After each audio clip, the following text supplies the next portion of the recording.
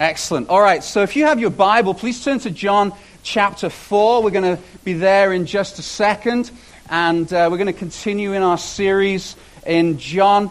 And I've been looking forward to preaching this for a while now, and this morning I generally get up very early on a Sunday morning, about 5 a.m. I'm a pretty early riser anyway, so it's not too much of an effort for me, because I've learned over the years that God has a tendency to take the sermon that I have put many hours preparation in and completely change it on Sunday morning, which kind of begs me to think, well, why for the hours before, Lord? But you know what? That's all part of the preparation, and I'm good with that. But that's what happened this morning. So I really feel that this morning is a bit of a download for those of you who are here and for the first time maybe, and you're just exploring Christianity. You're going to get a bit of a window into what it is that we really believe, what we hope for, what we desire for in God. And I'm praying and believing that will capture your heart and your spirit in a wonderful way. There's a book called Growing Young by Kara Powell. Kara works for the Fuller Institute, especially the youth department, does a lot of research in the latest youth trends. And this lady, I listened to a podcast last summer. I was very impressed with her. She's phenomenally smart and has tremendous understanding of our youth culture. She decided that they would embark on a huge study in North America where she wrote to every mainline denomination, whether that be evangelical or Catholic or any mainline denomination, asking for a list of churches that had seen a sudden uptick of millennials, so, and including Generation Y, so kind of 16 up to around about 35-ish. I might have my ages slightly wrong there, but generally that. Why there was a decline and then a sudden uptick. And suddenly these churches were attracting, if you like, young people, young adults, millennials, when before they didn't. What was really interesting in the book was that Kara highlighted what it wasn't. There was, I missed a bit of the story. So she got around about 350 churches, I believe, and wrote to all these churches with a very comprehensive survey questionnaire, asking specific questions. They collated all the information. Then they started looking for commonalities across. What was it that suddenly caused young people in that culture or in that area to suddenly go to that church? It's a brilliant book, and I highly recommend that you read it. Part of the book was that she identified what it wasn't. Here are the things that weren't common factors. She goes even further to say that they bore no influence whatsoever on whether a young person wanted to stay in church or not, or whether a young person who was unchurched or de-churched. Unchurched, don't know Jesus. De-churched, used to go to church, no longer go to church, but then they would come back. Okay? So here are the things that it wasn't. First of all, it had size of church, had no influence whatsoever. Next one, a trendy location. Not sure what that means, but what I do know is we're not. For those of you who are new and you kind of needed your GPS, welcome to the South. Okay? A trendy location. So downtown or a cool building. Nope. Movies. See, this is what's interesting for me as a pastor, is all the things that we hear as a pastor. You've got to do this, you've got to do that, you must do this, you must do that. This book blew it all out of the water. Love it. Next one, age of congregation. Amen to that. Had no consequence at all. Older generation, younger generation, didn't matter. Young people don't care how old you are. Honestly, so if you think you're past it, you're not. And when I say young people, it doesn't really matter about young people so much. It doesn't matter what age you are. God has no concern about how old you are. You are as involved in ministry at whatever age you are, and young people identify that. Next one, cool quotient. We've got bags of this thing. We've got so much cool quotient. We just kind of hand it out. We're so cool. Yeah. Next one, modern building. Yeah, no, we don't do that either. Big budget. Brad? No, we don't have that either. Contemporary worship. This was a big one. Oh, no, we have very contemporary worship. What they identified, though, was even only 15 years ago, high production value was very, very important to young people. Lights, lasers, smoke machines, fantastic music, really good-looking hipster worship leader. Well, we've got one of them. We've got two. Skinny jeans, deep V-neck, all that kind of stuff. That had no bearing at all. In fact, they actually found out that the worship varied so dramatically from a cappella to, that's kind of brethren, right, Lyndon? A cappella. To pipe organ, to big choirs, to orchestras, to contemporary, didn't matter. Love this. This is awesome. Watered down teaching. So young people identified that they wanted to be hit hard with the Word of God. So here's one of the complaints I get about my teaching sometimes. It's pretty tough. Okay, next question. Entertaining, program-driven ministry. That they weren't catering constantly with lots and lots of programs to try and attract the kids in. See, I read this list and I went, man, we are set. We are set. We are set. Do you know what the number one? There were 6 commonalities, and I can't go through them all now. Read the book, but one of the main commonalities is Jesus. You want to hear about Jesus? Not necessarily God, although part of the package. They don't want to hear about church and traditions and how it should be done and how it shouldn't be done. They want to know about Jesus. We are a Jesus-centered church. And Jesus is as fascinating now to young people and young adults and millennials as he was hundreds, thousands of years ago. People cannot wrap their minds around Jesus. There is power in the name of Jesus, which is why I say his name Jesus as much as I possibly can in every sermon, Jesus. Because it's so powerful. Here's what Kara said. They long for churches to invite them into a journey of actively following Jesus. Not being afraid of mentioning Jesus, not being afraid of upsetting them, not being afraid of putting them off, but being blatantly unapologetic, pointing to Jesus all the time. Here's what one young person said. There is never a time, even in just catching a meal with someone from our church, that the gospel doesn't come into the conversation. The quality of the conversation with people from my church is consistently Christ-centered. The gospel comes up everywhere. If we are not gospel-centered in this church, it doesn't happen.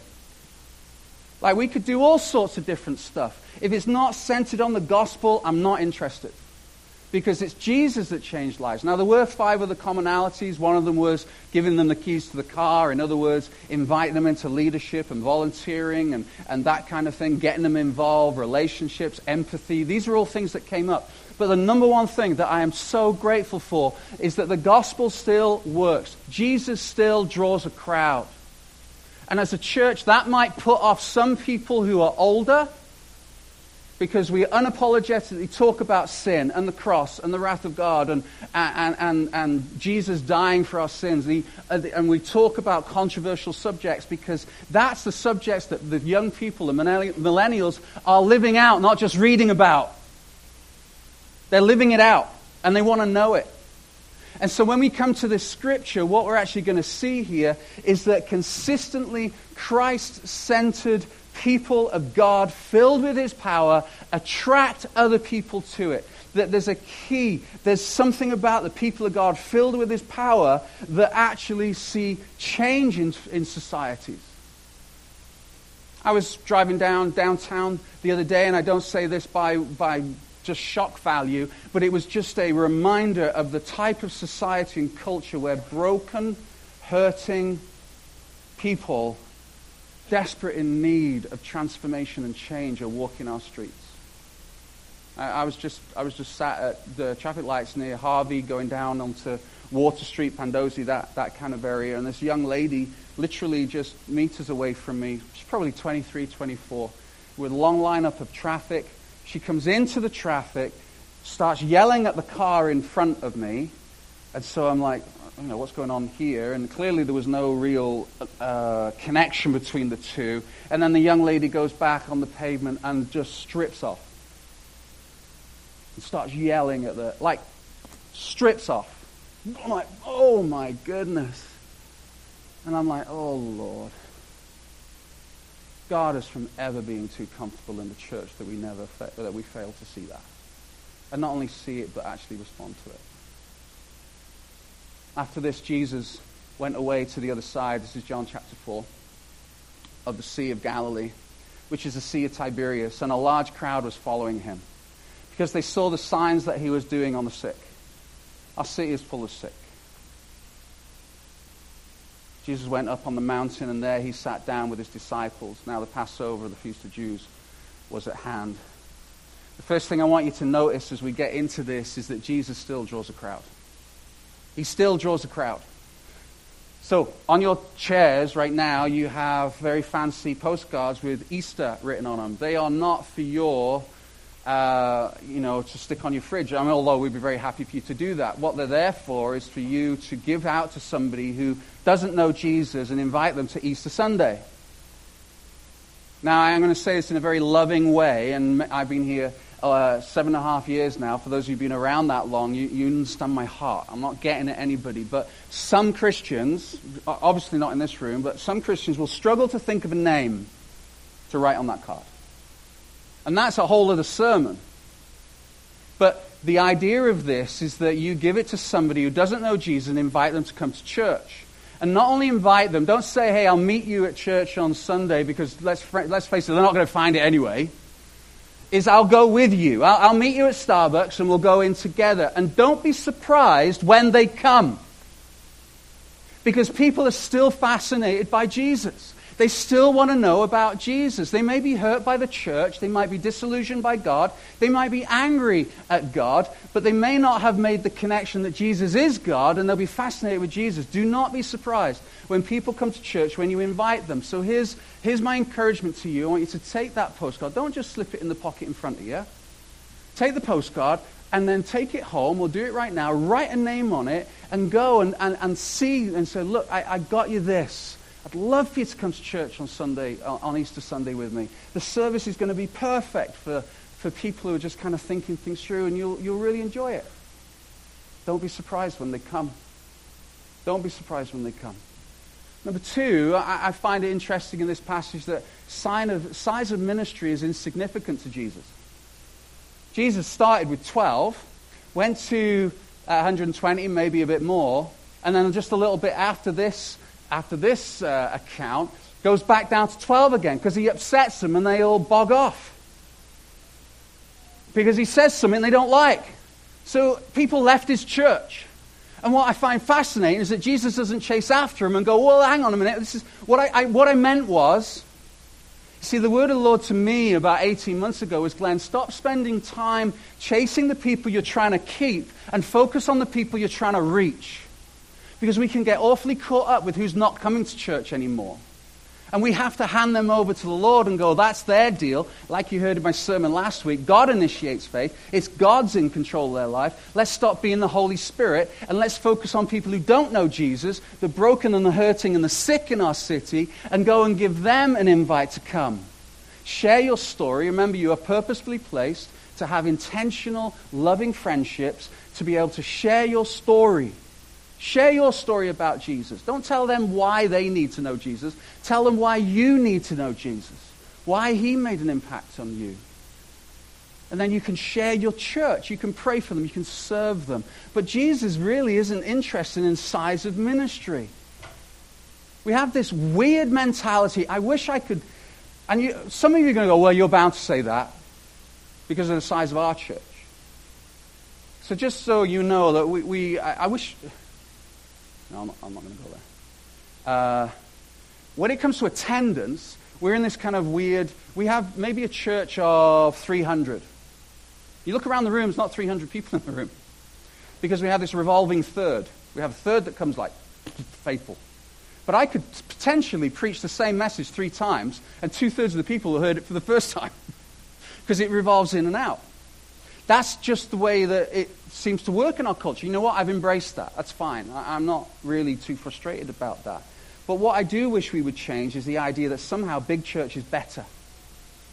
Because Jesus didn't seem to function like that. In fact, small seems to be better in Jesus' hand, as you'll see in a second. It's a little bit like saying, I have 2 sons and they're getting tall.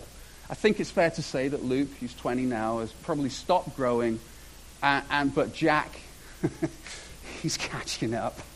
Like, he's really catching up quick. He's grade 8, and he's just a little bit behind Luke.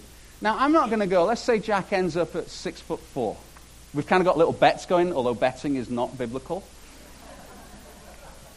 Is he going to beat his son? I mean, I'm already a lost cause. Sarah was a lost cause years ago. So is he only in the size, in tall, in height? Not in every other area. I got my first hug off my wife this morning in 3.5 months. For those of you who are part of the South family, you'll understand why, because she's not been able to lift her arm high enough to get it around. So it was a moment. But I don't look at my two boys and go, well, Luke's better because he's taller. And Jack's not so great because he's shorter. And the day will come maybe that Jack's taller than Luke. Or, well, now Jack's better because he's... You know, they're genetically framed to get to a certain height. It's just built into them. I believe churches are the same.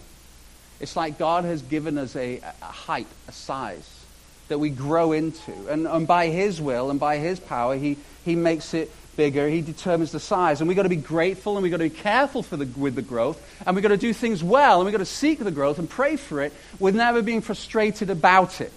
And looking at big churches is not necessarily bigger, better. That's just not the way Jesus actually functions, as you're going to see in a minute. Verse 5, lifting up his eyes.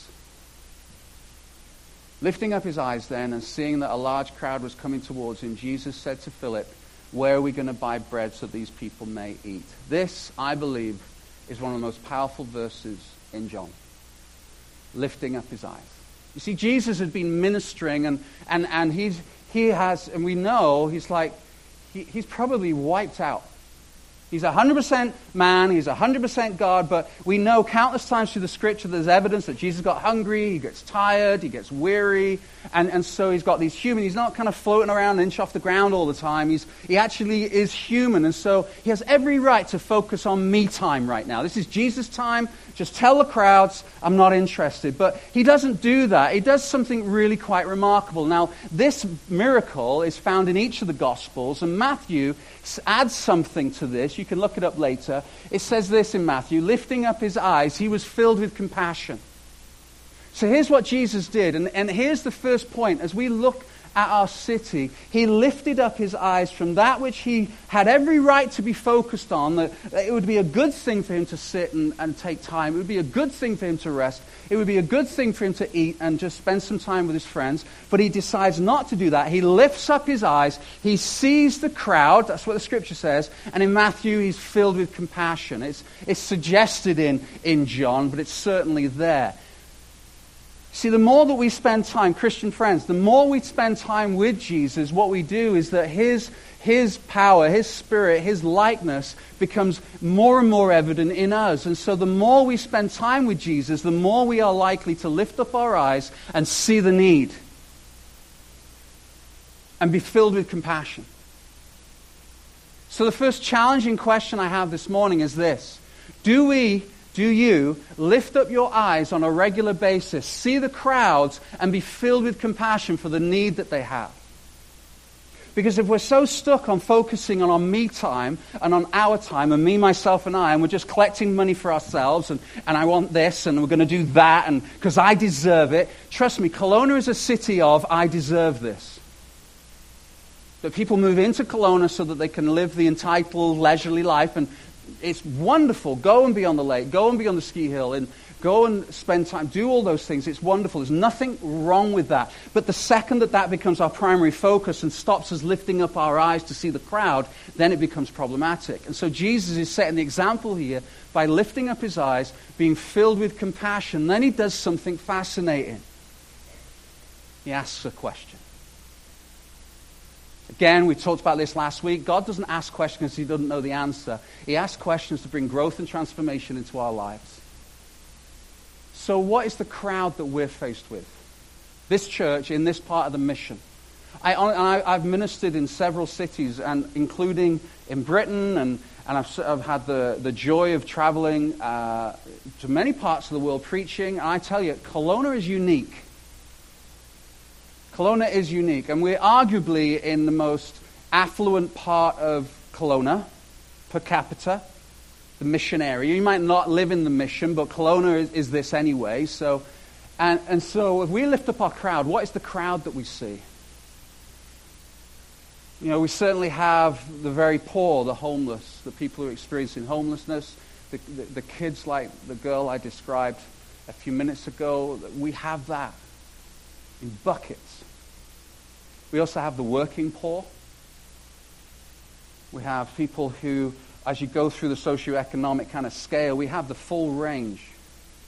We also have the rich and broken, who are just dang good at hiding it until chaos comes in. And then they can't hide it, but they try and hide it really quick. That's what we have. Our crowd is the business community. Our crowd is the families in the mission area and in Glenmore. And we have people from the west side all over the place. But that's our crowd. We can't just look at the poor and see them as the crowd, although that is a very real crowd. And we should want to meet that need. But we have all sorts of different crowds. And when we start noticing, we'll start asking significant questions. And these significant questions start rallying people, and they get uncomfortable. I think about David and Goliath, and David came into the camp. I preached on this before. He comes into the camp, and Goliath's in the middle of the valley, and all the Israelites' army are sat around on the hill, and he comes, and this is what the Bible says. You read it. He comes with cheese sandwiches for his brothers.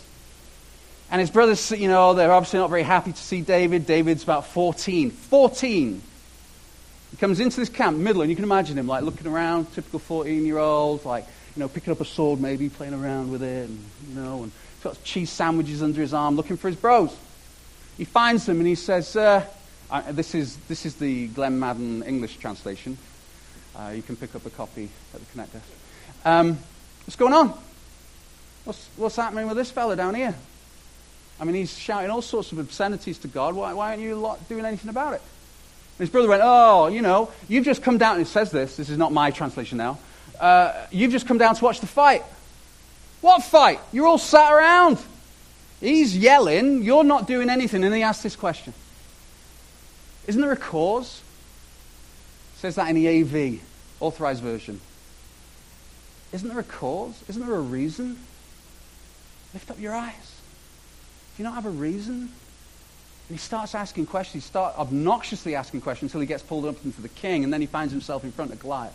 So here's one lesson. Please listen to this. It's really easy to sit on the edge of a church, looking into a church community with cynicism and criticism, asking questions, but not being willing to actually stand in the middle and do something about it. David was willing. He found himself facing the Goliath. Great question, David. Why don't you do something about it? I have people in this church, and I'm very grateful, who ask tough questions. You know, I think about different things that have been going on. I think about right now the South Art Project. I'll tell you, Wendy, ask good questions, Wen. You are the David. It's like, oh, she's going to ask me another question. Because here's the question. It's usually, what are we going to do about this? What can we do? But the thing with Wendy, and I don't want to just focus on Wendy because we have many people like this, is that Wendy will ask a question, and then she'll give me a proposal and say, this is what we're going to do. See, that's great. I remember when I first came to this church, I don't think this person's here anymore. In fact, I know they're not. They said to me, we need to run an alpha. And I said, great, when do you want to start? Oh, I'm not running. I don't want to be involved with it.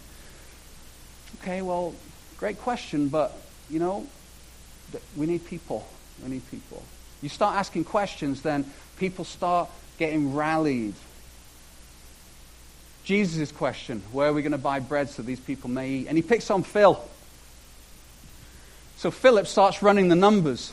So he gets, you know, he's like, man alive, this is going to take a lot of money. He actually found out later it's 8 months' wages worth of money to feed all these people. So he's been to Costco, he's bought his kayak, and he's like, right, we haven't got enough money. He's consulted with Judas, who's probably not the best person in the world to chat with about money, but, you know, he's come back, and he's like, where are we going to buy bread that these people may eat? And Jesus says, he said this to test him, for he himself knew what he would do. So that's proof that Jesus asked us questions in order to push us on. Philip answered him, 200 denarii,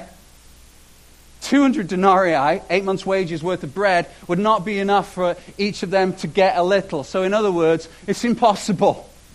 We can't do this. I've been to Costco, got my kayak, and then chatted with Judas. It's not going to happen. See, what's really interesting is Philip had been around Jesus when Jesus had turned water into wine. So why isn't he like, Jesus, this seems to be impossible, but I reckon you can do it.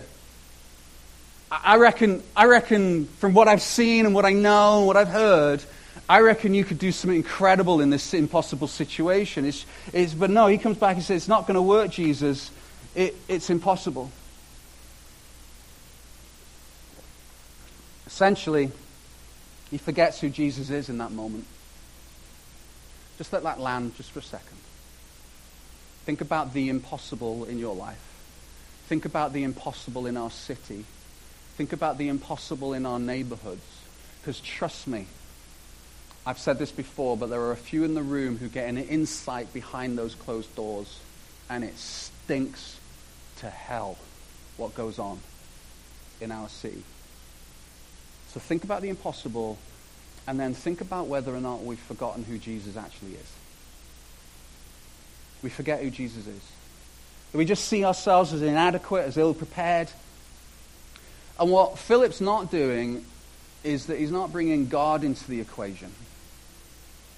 He's forgetting about the God equation. I don't say this flippantly because I'm not particularly good at math, very basic math. I'm fairly good at percentages. But this is what we tend to do. And you know what? You can apply this not just to church, but to your business, to your family, to your situation, whatever it might be. You can apply this equation. And so we forget who Jesus is. So this is what Philip comes with. He's got the vision of meeting these people's need. Now, just so you understand, there's 5,000, but only the men were counted. So upwards maybe of 20,000 people are sat in front of Jesus needing feeding. So to be fair to Philip, that's a difficult vision. Now, that's not to say Philip doesn't want to help, but he's just put in, plus our current resources, it's not possible. And we stop there. Let's think of another plan.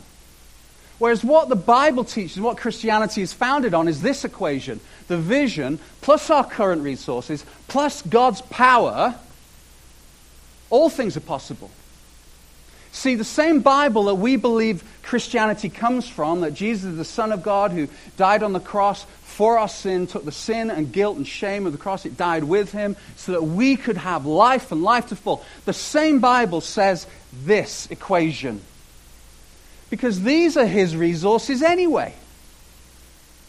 So he gives us a calling, but we forget that actually God's involved. And I'm so cognizant of this right now because we're going through a budget with the church, and I also then think about it in terms of our situation and the impossibility of the mission and the impossibility of the cause that we have in front of us. How on earth, God, how are you going to do this? It's impossible. We need to think of a different plan. Maybe if we've got more lights and lasers, the young people will come in.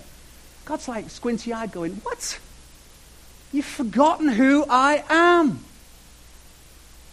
He'd forgotten who Jesus was. Never, ever, ever let resources drive a vision. Never. Always include God's power in the equation. Always. And that's going to entail us as a church and as a community, as a network maybe, but even in our individual lives, in taking risks, taking faith steps. Because if we start with our resources and our abilities and our inadequacies and all the things that limit us, and we go, oh man, this is just dire, this is awful, it's all down, it's all going, then we will never, ever, ever meet the cause that God has called us to.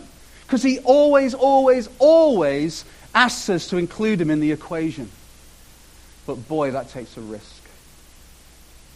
A couple of years ago, maybe 18 months ago, we enacted this 2020 vision in our budget, and we set a faith budget. And for those of you who aren't sure what a faith budget means, is that, you know, this was our spending. This is what we wanted to spend, because in order to meet our desired vision, and there was a gap. So we set the vision, the budget, like it was here. Now, some of you who are more accountant-like go, you can't do that. Just remember this for a second, because something remarkable started to happen. God started providing. The vision was this, is that by 2020, we were going to increase our budget by 20%, our giving by 20%. First year, 10%, so we asked everybody who was already giving to increase their giving by 10%.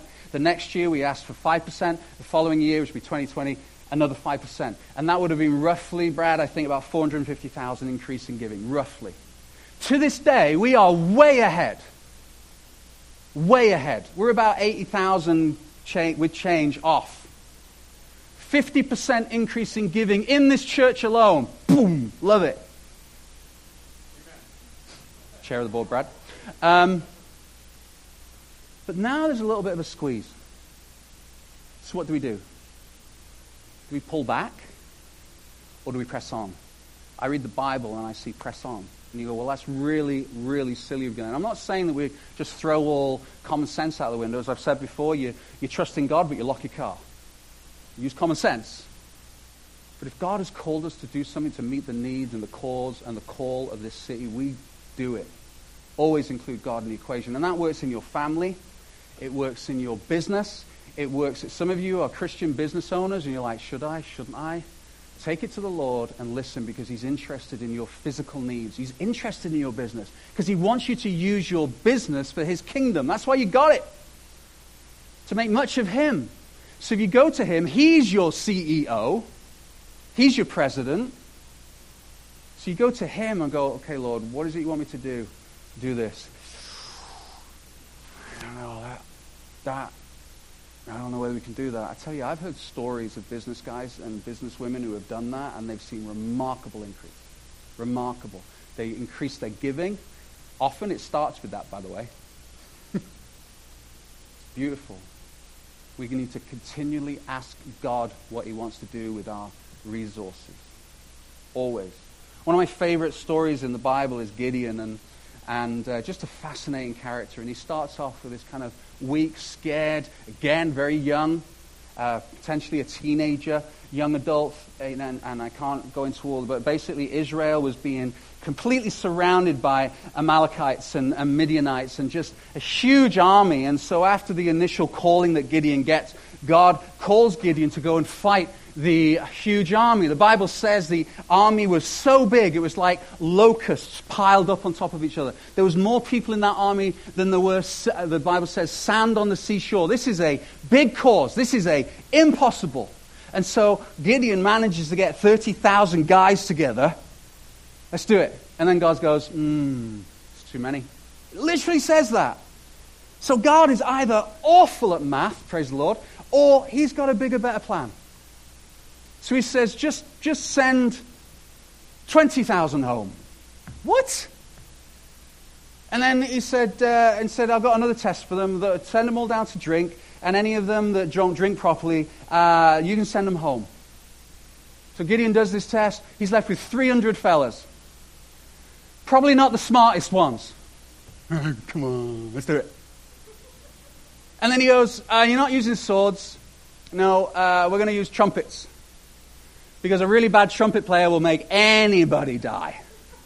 We're going to use trumpets, and we're going to use clay pots. You ready?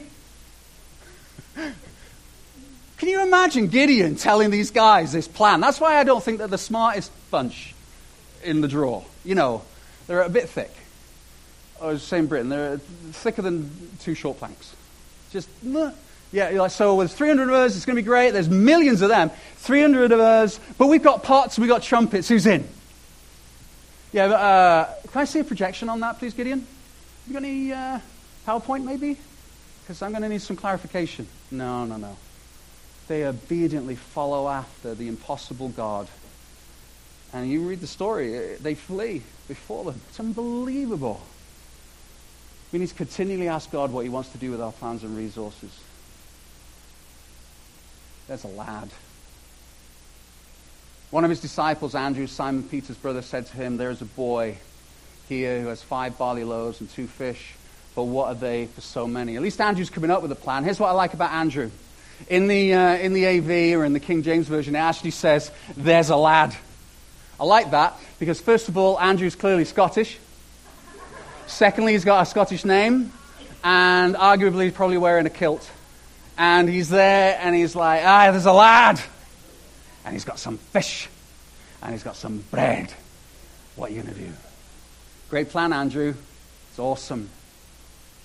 You know what he has? He's got a small amount of resources, a willing people, a small amount of faith probably, but a massive expectancy. That's what we need, friends, at South. That's what we need. We have a small amount of resources. We have a small group of people. 300 against, 150, 200,000 people in? Better odds than Gideon had, by the way. His resources weren't very good, and, ours could be better. But he had faith, and he had expectancy. And what's beautiful is that's enough for Jesus. So we don't have any excuse. He can multiply, because God does a lot with our little. He multiplies it. Why does he do that? Why does he choose to do it this way? I think the answer is really simple. Because who is it that gets all the glory? How exciting is it that when God suddenly does a miracle that blows your mind and you go, how is that even possible? Well, the God equation was in effect. Because it was his power, his resources, our faith, our expectancy, our hard work. Remember, not sitting on the edge and saying, this is what we should do, this is what we shouldn't do, but I'm not going to do anything about it. It's like people who are in, I'm in. What do you want? What do you want, Lord? What do you want me to give? And sometimes we look at the enormity of the cause and we go, well, there's no point me giving my small amount. And that's wrong. That's actually prideful. You start with the small, and before long you find yourself you're able to give more, and you give more. I haven't got time. That is the number. I'm too busy. That's the number one thing I hear as a pastor. I haven't got time right now. Thus saith the Lord, you will never have time. Like I say to young adults, I said this to a beautiful couple in our church the other day, you'll never afford kids. And all the parents said, amen. You can't. You just won't. So if you're waiting to afford them, which they weren't, you're going to be waiting a long time. And so you'll never be able to give enough. But God's power. God loves to do a lot with our little. So let's just backtrack. When we lift up our eyes, when we're filled with compassion, when we ask significant questions, and we step forward and say, I'm available, and here's the little amount I can give. Here's the little amount of time I can give right now. Here's the little amount of money I can give right now. You will never afford to give. That's just, the enemy will make sure of that.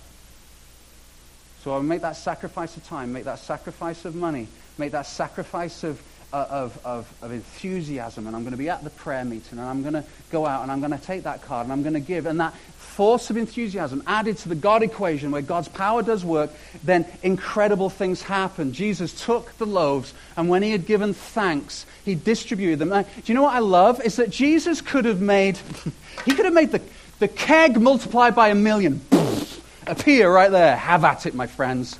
He could have had steak. He could have fries and other things, and he could have had wine, and it could have just been this big party. But what he actually used was actually the food of the poor. Barley loaves and fish, food of the poor. But he gives thanks for it. He gives thanks for it. He's grateful. He's grateful. Praise. Thank you, God.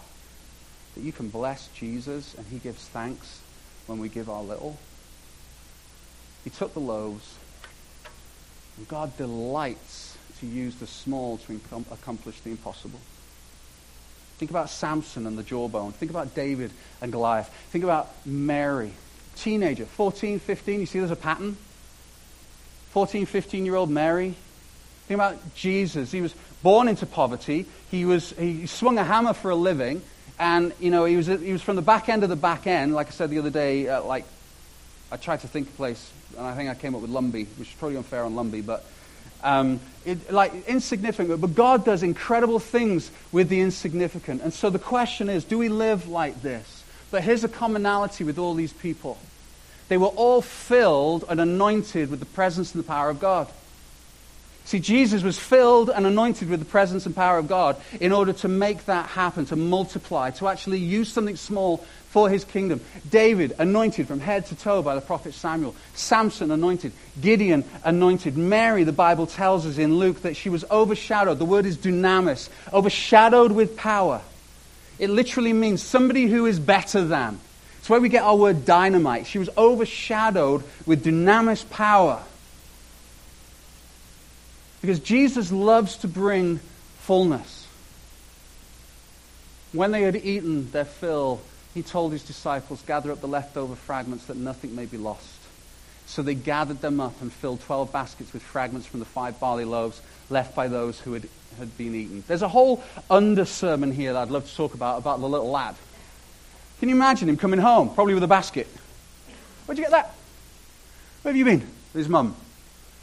You know, I just love that image. Like, that little lad, big eye. Like, what's going on? My mum will never believe me. But you see, this passage speaks of abundance, of filling. They'd eaten their fill. The thing that I was wrestling most with this morning as I was prepping this sermon, I'm going to come to communion now,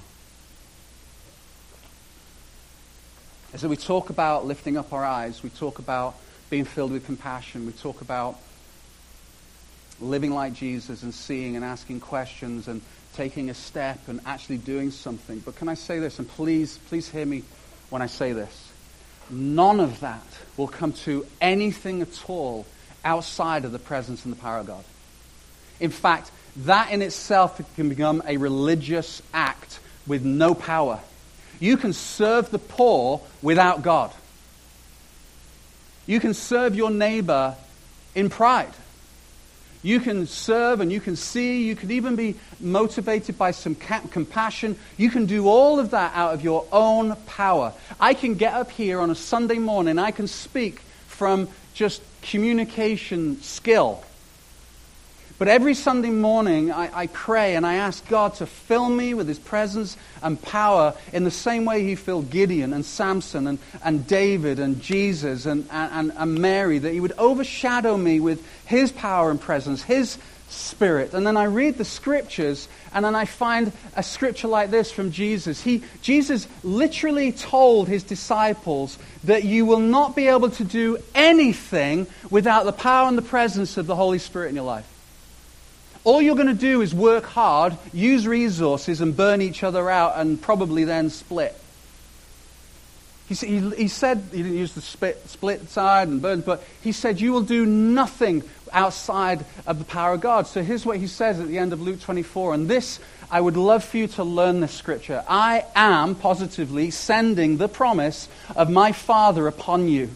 What was the promise? The promise was the Holy Spirit. You can read about it in Acts chapter 1 and 2. But stay in the city until you are clothed with power from on high. That has been my prayer now for 2 or 3 weeks. Father, clothe me with power from on high. I need your power. I need your anointing. I don't need your my skills or anything. I need your power. I need your voice. See, to those He gives a call, He gives a promise. And we have been called to the mission. And the young people who've just come in and you're kind of waiting on what's happening next, let me tell you, you are called to this city. But God has given you a promise.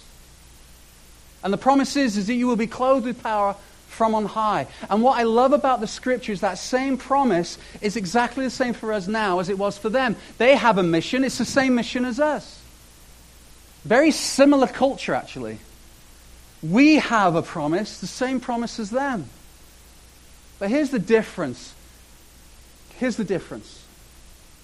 He gives them an instruction. I am sending the promise of my Father upon you, but stay in the city until you are clothed. So in other words, go to the city, go to the upper room, and sit and pray. And do not leave that room until you are filled and clothed with the power from on high. And boy, did God ever follow up His promise. But the difference between them and us, and I say this lovingly and with conviction, and I have confessed this and asked for forgiveness for this, we do not sit and persevere and wait for the power of God from on high. We try and do it ourselves because we think our equation is better. Because it puts us in control. And it doesn't work. They could do nothing without it. They gave themselves no rest until they received power from on high. And I wrestled by that this morning. Because we come to this part of our service where we come to communion. God never called us to look up, be filled with compassion, ask tough questions, to chase after and work hard, he never, ever, ever asked us to do it in our own strength and power. Never. He delights in using the small and the weak and the insignificant filled with his power. So the big question then is this. Church, South, Willow Park Church, for those who are listening online and on recording. What do we do with this? We go, well, nice sermon, Pastor. And then we go on and carry on in our own power and our own equation, looking at our resources and dictating vision from that? Or do we actually take this word seriously? Because all I've done is just told you a story and go, okay, some stuff I need to bring to the Lord. And I've been putting it off. But I need to confess and I need to ask forgiveness because I've been holding on instead of letting go. I've been miserly with my money and with my time and my energy because I'm fearful of what it might mean. That I'm reluctant to jump back into church because of what church did to me years ago. That I think I'm actually a little bit angry at God because he doesn't seem to be coming through with the prayer that I pray every day. That I've actually forgotten who Jesus is. That he got smashed beyond recognition, the Bible says, on that cross. And we're going to be, sounds strange celebrating Easter, but that's the right word, in a couple of weeks. But broken. It says his back was like a plowed field. And he was smashed on that cross because he loved me so much that he wanted to take all the crap, filthy rags, menstruation rags is what the Bible actually says. And put it on the cross with him, and it dies with him and gives me freedom and life. Why did he do that? So that I could go into the world, lift up my eyes with compassion, the same love and power that he has, and so that I can chase after the cause that he's given me. That's why. Not so I can live a comfortable life desperately trying to protect my kids from all the nasty things in the world. That is not our mission. But it starts in moments like this, where maybe for the first time in worship, you're going to get on your knees and you just rip what people think. Let's just be conscious of yourself. You immediately go, no, I'm not doing that. Is that pride? Or is that actually humility?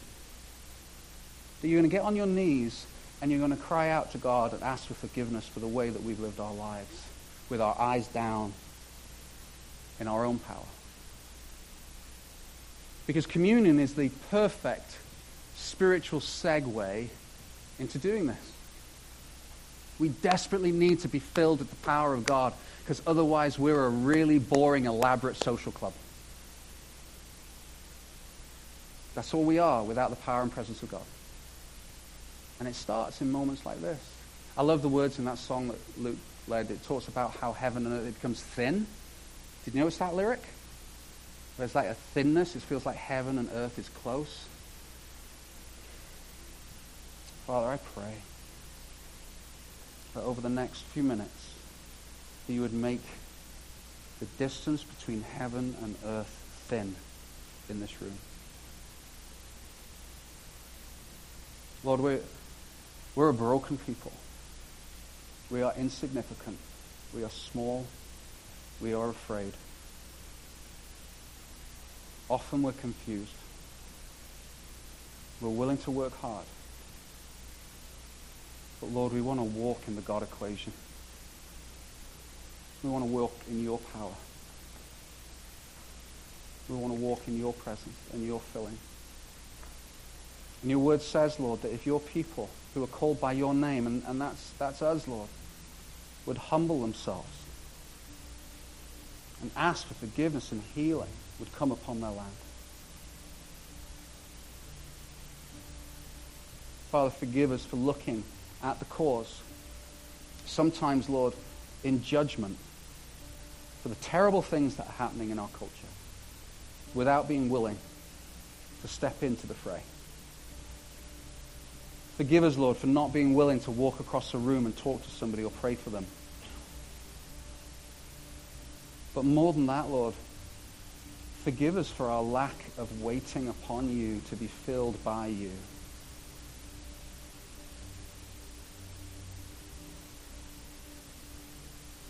Holy Spirit, fill us, I pray.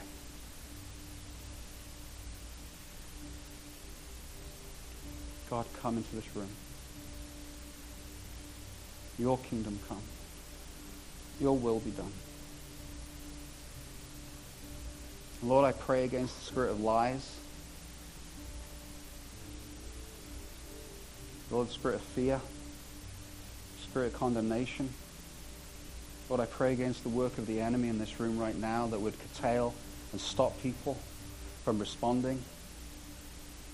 Lord, I pray that heaven and earth would be thin.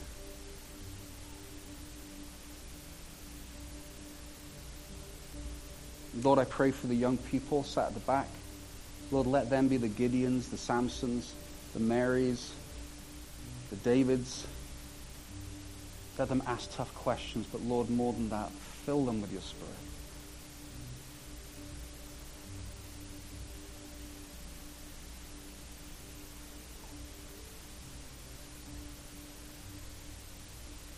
Holy Spirit, come.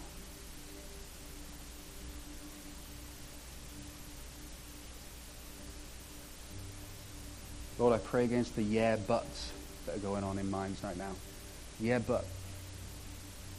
That, Lord, we just fix our attention upon you, Jesus.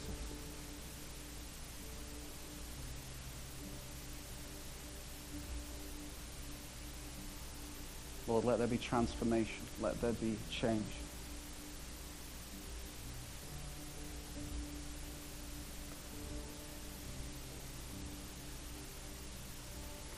This is what we're going to do. You can keep your eyes closed.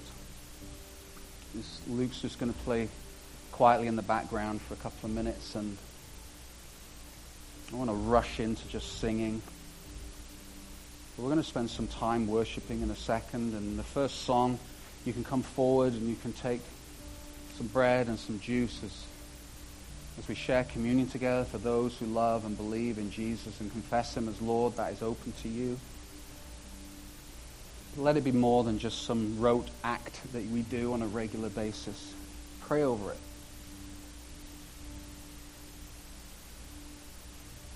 And then we're going to sing another song, and then in our final song, there's going to be a prayer team that comes forward and make themselves available for any prayer at all. But we're going to pray that you get filled with an anointing, filled with your Spirit.